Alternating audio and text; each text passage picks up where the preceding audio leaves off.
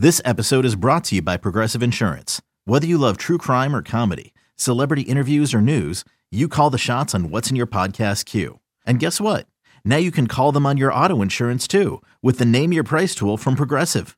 It works just the way it sounds. You tell Progressive how much you want to pay for car insurance, and they'll show you coverage options that fit your budget. Get your quote today at Progressive.com to join the over 28 million drivers who trust Progressive. Progressive Casualty Insurance Company and Affiliates. Price and coverage match limited by state law. Worried about letting someone else pick out the perfect avocado for your perfect impress them on the third date guacamole? Well, good thing Instacart shoppers are as picky as you are. They find ripe avocados like it's their guac on the line. They are milk expiration date detectives. They bag eggs like the 12 precious pieces of cargo they are. So let Instacart shoppers overthink your groceries so that you can overthink what you'll wear on that third date. Download the Instacart app to get free delivery on your first 3 orders while supplies last. Minimum $10 per order. Additional terms apply.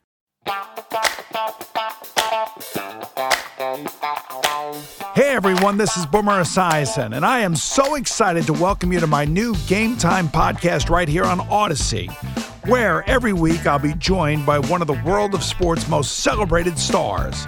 Only on this podcast will you hear the full story from our guests, who I interview each and every week on my Game Time television show. Now, be my guest as I welcome the NCAA's Football Coach of the Year, Luke Fickell, from the University of Cincinnati Bearcats. Luke, great to meet you, and thanks for coming on Game Time. I appreciate you having me, Boomer. Thank you. All right, so even though your Bearcats did lose to Alabama, it had to be a tremendous vindication for your program to have gotten to finally break through and make it into college football's Final Four. It was. I mean, there's one of those things that you just don't know. You always kind of, reiterate it, whether it's in recruiting or to your team, that, take care of the things you can take care of. And, for us, playing for a championship has always been the objective. And I say, don't worry about anything else. Obviously, a lot of things got to fall into place, and it was a unique year. The schedule that we had, and obviously the way that we played, they gave us the opportunity. So we obviously were ecstatic. We enjoyed it, learned a lot. Obviously, a little bit hungrier to have that opportunity again and to change, the fate at the end. But I think for us, more than anything, it really was a big step for our entire program. I know you coaches always have, the long game in mind. You're always looking to the future. You take one game at a time.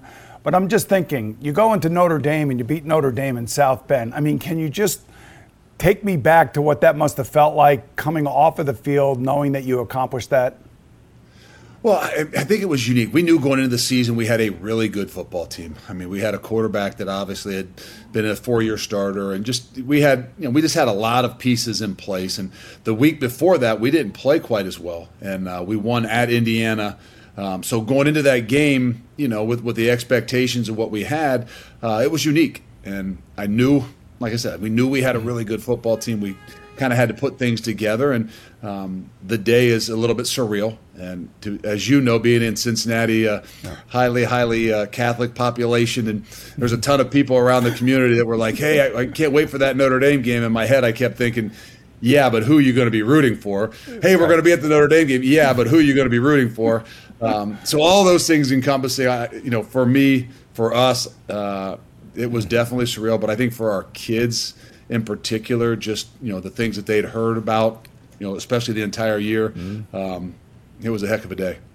Yeah, I don't know how you keep your kids from, getting overhyped or just a little bit too nervous at the beginning of that game. I would imagine you had a pretty stern message for them all week long, but what was the pregame speech like?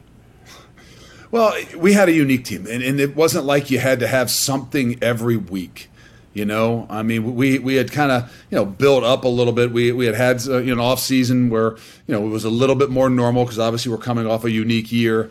And even going into fall camp, that was, not saying you overlooked anything else, but that was one of those things that, you had kind of marked and had worked for. So it wasn't like there was some, rah-rah speech of any sorts. It was, about being us. And to me, in a unique situation, meaning maybe you not being arrogant, but you think you're better than them. You think you got a better team, and you want to kind of show your team that you believe in that way. So some of that, other ways you talk to them and try to rile them up. I don't know for us and the team we had what was going to be best for us. So it became a little bit more of a, hey, let these guys run. We know who we are is good enough. And I think, with what we had in a leadership role, I thought that was the right way to go. And obviously, it ended up being the right way. I know recruiting is hard, and I know selling a program is hard, especially in a city like Cincinnati where there is a professional football team, the Cincinnati Bengals. And at the same time that you have Desmond Ridder, and he plays 4 years for you, and he has a great career for the Cincinnati Bearcats, there's a guy by the name of Joe Burrow that's taking over for the Cincinnati Bengals and is like capturing everybody's attention around the country. How difficult was it to share kind of like the mantle of your success with their success combined? Well, I think it was great for our guys because sometimes the most difficult thing is to handle success. And when you maybe aren't getting as many of the pats on the back because of everything that's going, there was a lot to be given around this entire community. So I think for us in the long run, it was great. I think the energy around the whole entire city was something that we fed off as well. Maybe we believed it was all us, but the reality was it was a combination. And I think with that being said, I just think in general, how diehard the football people are in Cincinnati. I mean, from high school to college to pro. I just think that I'm not sure that's something that we had felt as much on campus since I've been here. I know the year before we had a phenomenal year, but with all the COVID and not having people around, you didn't get to experience some of the excitement and the energy because of the situation we were in. So I think for the year, obviously we're having a great season, but I think the community being as excited as they were about all of football was a real blessing to us.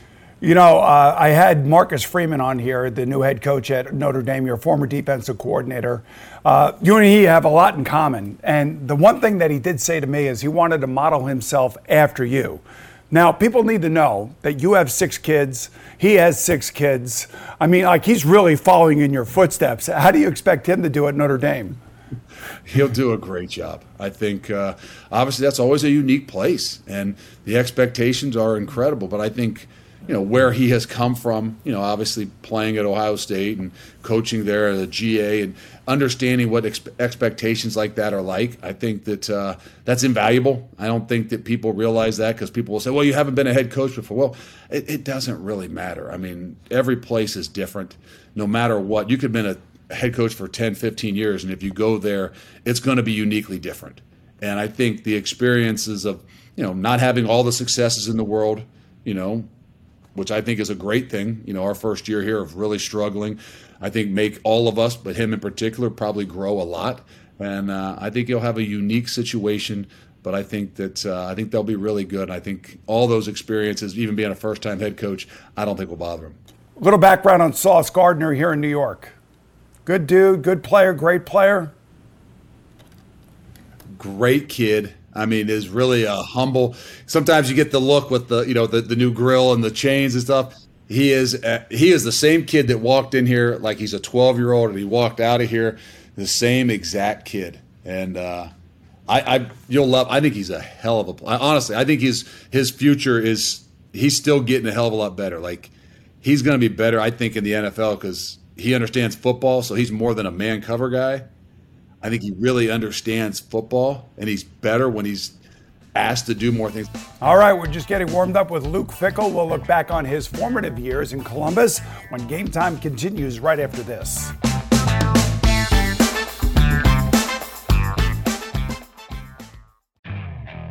Okay, picture this. It's Friday afternoon when a thought hits you. I can spend another weekend doing the same old whatever, or I can hop into my all-new Hyundai Santa Fe and hit the road. With available H-Track all-wheel drive and 3-row seating, my whole family can head deep into the wild. Conquer the weekend in the all-new Hyundai Santa Fe. Visit HyundaiUSA.com or call 562-314-4603 for more details. Hyundai, there's joy in every journey. When you need mealtime inspiration, it's worth shopping Kroger, where you'll find over 30,000 mouth-watering choices that excite your inner foodie. And no matter what tasty choice you make, you'll enjoy our everyday low prices, plus extra ways to save, like digital coupons worth over $600 each week. You can also save up to $1 off per gallon at the pump with fuel points. More savings and more inspiring flavors make shopping Kroger worth it every time. Kroger, fresh for everyone. Fuel restrictions apply.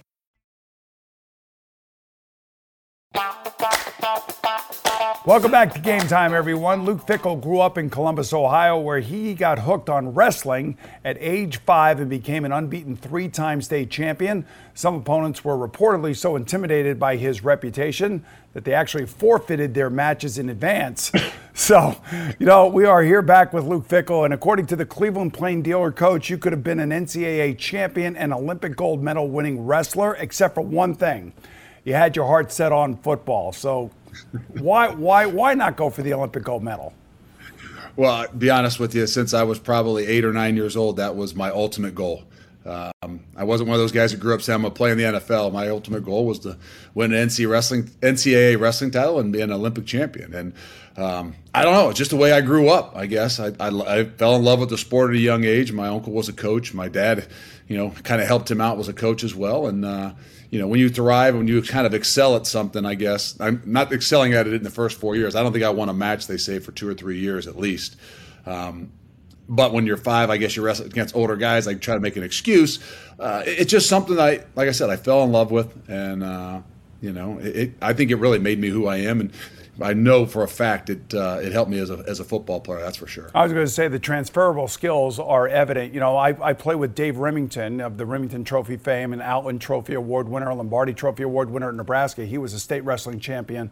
And he used to tell me all the time, that being a center or being a defensive tackle or end like yourself, you are able to use your hands better than the guys you played against because of the wrestling techniques.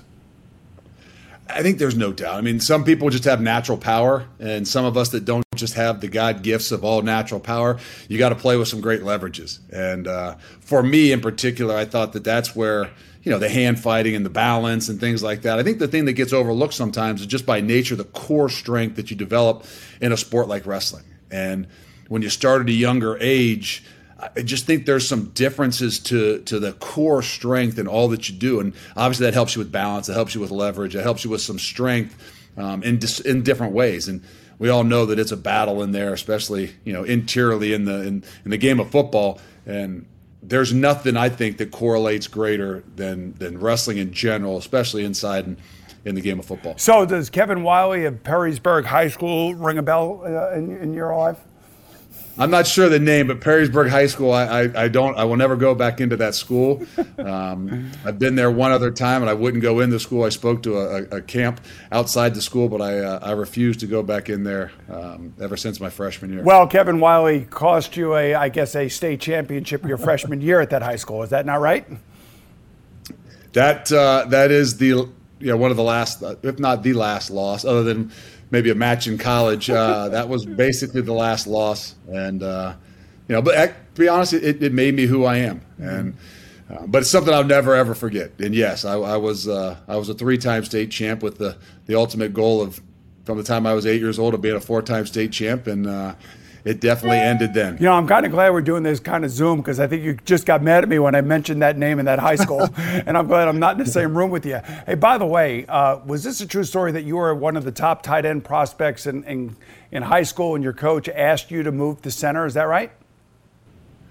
Yeah. I think third game my senior year. Okay, after game 3, I think we ended up being 1 and 2 after going to the state finals the year before. And I moved to center. But I think ultimately that's where I was probably headed, with maybe with the speed and the things that I was blessed with. But it was after game 3 of my senior football season. Yeah, I'm just wondering whether or not if you've ever had the unfortunate, way of having to tell a player that you want to switch his position, and they're usually not initially happy at that, but you see something in that player that might bode well at another position. Have you had those tough discussions? Yeah, I have, and I do revert back to myself. I remember my high school coach having that conversation with me, and I know that in the long run, after the years after it, he had told me that he wasn't as worried about me as he was like my father or something coming back and wondering what he's doing. Like all of us, I think that we feel like we can talk sometimes to our kids because you got a relationship with them. You always wonder how it's going to go over outside of that room. I had a conversation just like that probably 3 or 4 weeks ago with one of our guys here. And I think as a coach, you got a little bit of that objective outside look to where their future fits best, and not just best for the team, because I think you got to take all things into consideration. But I refer back to that senior year of high school when I have to talk to these guys about that. Thank God my coach never asked me to go play another position. You would have done it too. Well, I don't know, quarterbacks are different. Oh, man, I don't know, man. Ugh. In 2011, you were named interim head coach, replacing Jim Tressel. Now, the Buckeyes won 6-6. Urban Meyer ultimately ended up getting the job. You were 37 years old with no prior head coaching experience. Do you actually consider that a failure?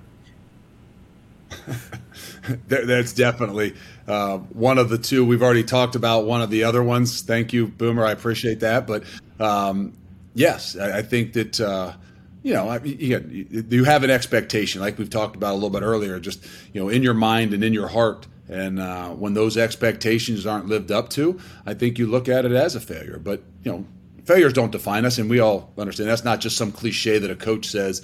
But I also look at it as that's what I believe. I mean, if you haven't failed, you haven't tried, and if you're not trying, then your chances of growing are only going to go so far. You were a player at Ohio State, had a lot of success. Co-defensive coordinator, a linebackers coach, had a lot of success under Urban Meyer. You get the job at Cincinnati. I'm just trying to think, when you first get that job at Cincinnati, what's on your to-do list to try to get this program turned around? Well, I obviously getting the right people around you. And I think for me, being very fortunate of being around Hall of Fame coaches. I played under John Cooper, who's a college Hall of Fame coach, Jim Tressel, who's a Hall of Fame coach, Urban Meyer, who will be a Hall of Fame football coach. Obviously, there's 3 different ways and 3 different leadership styles, but I think the unique thing that I learned from being around those guys was the people that are around you are so critical, and especially in this game today. I mean, there's so many facets, 120 players, whatever. I mean, there's just so many things that there's no way you can do what you want to do, have the success that you want to have, if it doesn't start with the people that are around you. And so for me, taking over from the get-go, you want to get around the guys. Hey, we got to change this culture. We got to do this. We got to do this. I really believe the number one thing we had to do was get the right people in our corner that were going to truly believe in the way we wanted to do things and how we wanted to do them. 4-8 your first year had to be difficult. It always is difficult the first year, and then 11-2 your second year. I mean, that's fast. That's a quick turnaround. I mean, what did it take to go from 4-8 and 11-2 in 1 year? Well, it wasn't players. Let's just say that. I give the example when I talk about that. I think back about that first year. I think we had 2 guys drafted, but I think we had 4 or 5 guys make an NFL roster off of a 4-8 team. The following year, we win 11 games, and I think we had 1 guy drafted, and maybe 2 guys or 3 guys that made an NFL, maybe 2 guys that made an NFL roster. It wasn't players. We didn't have bad players. We just had a bad team, and team is about leadership. And so for me, bigger than anything, from year 1 to year 2, it was all about, hey, how do we get these guys to understand that this is a game that you got to play together. You got to do things together. There's no other game like it where you have so many moving parts, so many things are so critical. It's not just the 11 guys on the field. There's so many parts to it. And so for us to build some trust, respect, and love in our locker room I will always today, whenever, say that the biggest difference between year 1 and year 2 was not players. It was a trust, respect, and love that really was built in the locker room. I know 2020 was tough for everybody, but you're in the middle of building a program. It's a COVID season. You guys end up going 9-0 that season. It was a truncated season, and yet you don't make the college football playoffs. You were undefeated. There was a lot of people out there that were rooting for you guys at that time, and I'm just trying to think about how frustrated you guys must have been not getting in. And then you go to the Peach Bowl, and you almost upset Georgia, so I think you actually validated the type of team that you had that year. I think all those things led up to the following year. I mean, let's be honest. It's not an easy, run, whether you win all your games or not, to get down to the Final Four. And I think you got to have some places that you started and some successes before. And I think that year was a big part of that. And it wasn't just a big part of that, for the college football nation, the people that were voting. I think it was a big part of it for our guys as well. And there's no moral victories. But I think that the way the game went, the way that it ended, I think was probably one of the greatest motivators that we've had in the 5 years we've been here. And to be that close and to feel like, you had an opportunity, a greater opportunity than maybe a lot of people believed, for our kids, for our team, for our guys, I think that was more motivating than if we won or not. All right, we'll be back to get Luke's take on some of the major changes that are transforming the college football landscape today.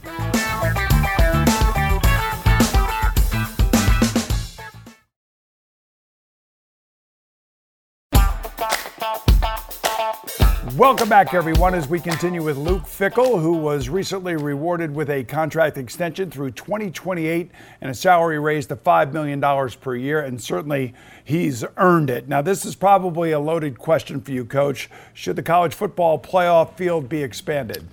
I don't think it's a loaded question. I mean, I do believe, I think in the long run, it's going to be the best thing for the sport. I think in all that's going on. I mean, I don't want to say opt-outs, but just in general, I mean, we all want to have an opportunity. And the more people we can give an opportunity to, I think the better our sport's going to be. I didn't say I know how to do it. I didn't say here's what it is. It should be 8. It should be that. But I think the idea is of expanding. We found out can be done. You can play some more games later in the year. We found out 2 years ago through COVID, in the December times and things like that. But I just think there's going to be a greater opportunity. I think it's going to keep more people involved. It's going to keep less guys from, not playing at the end of the year because they have an opportunity to win a national championship. For me, as an alum from the University of Maryland, it was really hard for me to wrap my head around that we were going to the Big Ten. And now all of a sudden, the Big Ten, you played at Ohio State, you coached at Ohio State. Other than, the Rose Bowl, what kind of relationship do you have with UCLA and USC? And now all of a sudden they're coming to the Big Ten. How crazy is that? I just think it's the times. It's the way of the world right now that some of those traditions are not unfortunately. I guess it's just the realities. I say the game. People, how many times have you heard the game has changed? Well, Boomer, back when you played at the Bengals and the Jets, and when you were in the NFL, the game. I never say the game has changed. I say the game has evolved. And it's always evolving. That's the beauty of the game that we have. Well, you know what? The surroundings, the things that are happening around us are evolving. There's some unique things that are different in college football right now. It doesn't make it better. It doesn't make it worse. It just makes it a little bit different. And we got to continue to evolve in all that we do. And speaking of musical chairs and realignment, how different will the Big 12 be from the American Athletic Conference? I'd like to tell you I know. I mean, let's be honest. I'm not going to be ignorant enough to say I haven't played. I haven't played in the league. We study them, we watch them. In general. But I think that it's going to be different. There's no doubt about that. I think week in and week out, not just different teams, not just each week you're going to have a tougher game. No, I just think environments are going to be more difficult. The one thing that you might not get a ton of are great environments within the athletic, and sometimes. That's not the greatest thing in the world, but I think when you go into the Big 12, it's going to be unique each and every week. You're going to have some incredible environments that you might not have had in the American. And for us, more than anything, it's incredibly motivating when you're having a new opportunity to do something, especially when your program's never done it. Coach, I've had several marquee college football and basketball coaches on this program in recent months. And the consensus seems to be that if you live by the transfer portal, you die by the transfer portal. What have your experiences been like in that regard? So we are a high school-based team. Last year we signed 24 high school kids. This year we signed 19. I think we've got maybe 22 committed right now for the following year. We're a recruit, retain, develop group. And I believe that that's best done with high school kids, which you're going to have for 4 and 5 years. But I also, not against it. I understand it. I think if you go that direction, I think you're right. You are kind of going down a path that you got to continue with. And for us, we have a matrix. If we're going to take any transfer, that they got to fit a matrix. And I think that when you're looking at that based on how many years those guys have, it's unique because the chemistry of your team, the environment within each one of those rooms are very different when you start adding, especially older guys. And for us, the culture, the environment is so critical that I don't know that that's some route that we're thinking that we're going to be heavily into. I wonder about my alma mater, the University of Maryland, and whether or not in the football program it can keep up with everybody in the SEC and the Big Ten and where everything is moving to, especially with the name, image, and likeness situation that is developing all throughout college football. Is this good for college sports, and how is your institution dealing with it? It's another one of those things that's evolving the game. And is it good for college sports? I think if used in the right way, it is. It's good for kids. I think there's a lot of really positive things that can be brought about because of name, image, and likeness. I know that the negative ones get talked about a little bit more with recruiting, and some guys it's more difficult for. But whoever you are and whatever you're doing, I think you got to have a plan for your program. And whatever your plan for your program is, you got to believe that that's the right thing that's going to allow you to grow, allow you to compete, and ultimately allow you to take care of your players. So ours is probably a little bit of a different plan than maybe some others. I'm not saying that means it's better. I'm not saying it's worse. I'm not saying there's a lot of money. I'm not saying there's no money. But I think it's unique for who we are and what we do. And I think that when we find the positives in, I think there's a lot of things we can teach these guys by having a little bit more money in their pockets if they're able to do that with the name, image, and likeness. However they're getting it, whether it's true name, image, and likeness, or it's in some other unique ways based on how they're using it in recruiting. But I think there's a lot of benefit to teaching a kid how to manage some of this stuff when you have them under your wing, that when they go off, hopefully to play in the next level in the NFL, they've got a lot more. They've got a lot better grasp on how to manage it and how it all works. I don't know how it went for you in college. All I know is at the University of Maryland back in 1979, 1980, 1981, and 1982, in the summer I had a $5 an hour job in a warehouse, and it was hotter than heck. And you know what? We didn't make a lot of money. So I'm all for it, man. All right, now listen, I know how much you love Cincinnati and how competitive you are. I can tell you that. So I have a little game like we like to call Cincinnati Kidding. Now, it's not an easy game. Former Bengal Andrew Whitworth and yours truly only got half these questions right. So are you up for the challenge? Let's go. All right, first question's easy. Boston is known for its beans. Philadelphia is known for its cheesesteaks. New Orleans is known for its po' boys. Cincinnati is known for its... chili. Yes. This former University of Cincinnati aeronautics professor once took one small step for man, one giant leap for mankind. Neil Armstrong? Yes. Somebody must. I hope there's nobody in there telling you the answers. No, he's a Wapakinetic guy. I know that. Oh, you know that. Good. Okay. All right. There's a little tougher one for you. This Ohio bridge, originally named as the Cincinnati Covington Bridge, was renamed in honor of its engineer. Name him. Taft. No, Roebling. The Roebling Bridge. You know what it is. The breakfast sausage patty is synonymous with Cincinnati's German heritage. What is it? Gouda. Yes. 4 U.S. presidents hail from Cincinnati, but only one had the unique distinction of serving as a U.S. Supreme Court justice. Name him. Taft. There you go. That's the right answer. William Howard Taft, of course. Final question. This Cincinnati-born Hall of Fame quarterback, and if you don't get this one, nobody has to tell you this one, won the Heisman Trophy at Navy, was later the MVP of Super Bowl VI before making his fortune in Texas real estate. Who is it? Roger Staubach. So you as a former defensive... Yes. What high school? Moeller High School. No. Purcell Marion. That's it, Purcell Marion. But by the way, as a former defensive lineman, you should know that you outdid both a quarterback and an offensive lineman in this quiz. Well, there's not many offensive linemen I would say I would be able to do that with. Quarterbacks are a little bit different. I lived with one. I understand that. They get the notoriety of being the smart guy and all that, but we know how much people around them really help them out. All right, Luke, thanks so much for joining us. Be sure to listen next week on my new Game Time podcast when I'll be joined by 2-time NFL MVP and Pro Football Hall of Famer Kurt Warner, and thanks for listening. It's the Game Time with Boomer Esiason podcast. Listen on the Odyssey app or wherever you get your podcasts.